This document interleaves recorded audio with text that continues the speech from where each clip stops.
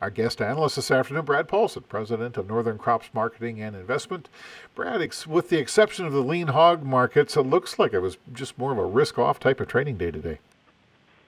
Yeah, yesterday kind of set it off, and we made new lows across the grain complex with those big trading funds adding to their record short positions.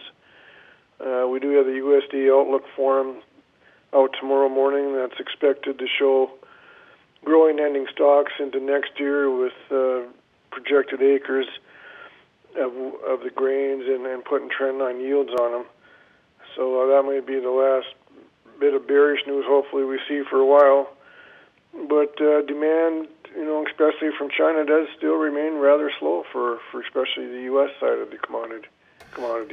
Do you see us changing that attitude kind of more toward the end of the month, or once we get into March, or is it coming up sooner than that after the Ag Outlook Forum?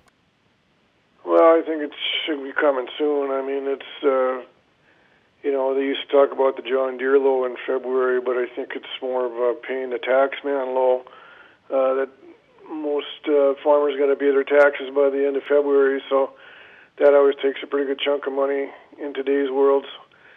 So that could be part of it. Again, the funds just keep piling on, and again, they're record shorts, short positions.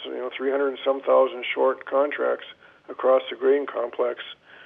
Talking to a contact in Brazil, he still thinks the yields down there have not improved. In fact, some areas are worse than they thought. So he thinks that Brazilian production number still has room to go lower.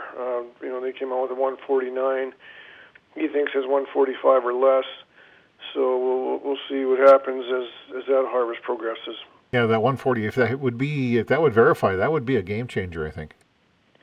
Yeah, and there's actually some private guys talking less, but everybody thought we had a poor crop in the U.S. here last year too. It ended up being record in both corn and beans. But their beans are different down there. They're not daylight sensitive. They're a little bit of different deal. And the heat, he said, has just been relentless where he's at down there. How about livestock? What's going on over there? Well, we had a pretty big sell-off today. Kind of started yesterday a little bit with a sell-off in the stock market. But, we're up. We tested, the highs we've been since that hard break in November and December. So we just about filled a gap from back there in the live cattle. Feeders, they've had some wild sales here the last couple of weeks with feeder cattle cash making new highs. So this cattle's probably a little overdone the upside, and there again, the underlying problem is going to be the demand. The packers are slowing the harvest rate down a bit in their packing plants, trying to get that box beef to go higher, but if it doesn't go higher, this cash might be in trouble. The futures number is a little bit more of a corrective type move then, huh? Today it is, yeah. I mean, we've had a heck of a bounce off the lows in these cattle since we put the low in early December there, but it's kind of fairly priced here where the cash is at, I think, and I don't know. It's again, the demand is key. If you're short of cattle and nobody still wants them, that's kind of a problem. But if these numbers tighten up and demand stays strong, we should see a pretty firm market throughout the summer. Anything else we need to be talking about or aware of?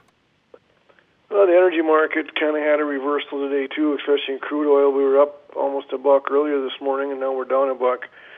The EIA weekly inventory numbers came out and did show a build of crude of about 12 million barrels, which is a fairly large build. There was a draw of gasoline of 3.5 million barrels and a draw just under 2 million distillate. So we've seen the energy market correct pretty here, and of course natural gas, with the last political thing that happened a few weeks ago, just keeps making new lows too, down to $1.65 in that natural gas today. Northern Crops Marketing and Investments President Brad Paulson.